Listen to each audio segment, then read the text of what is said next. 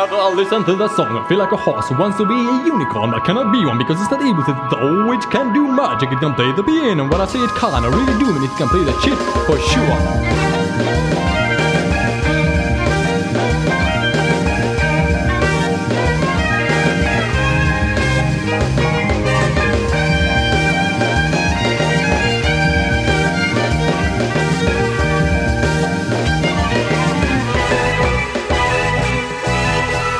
I'm a unicorn.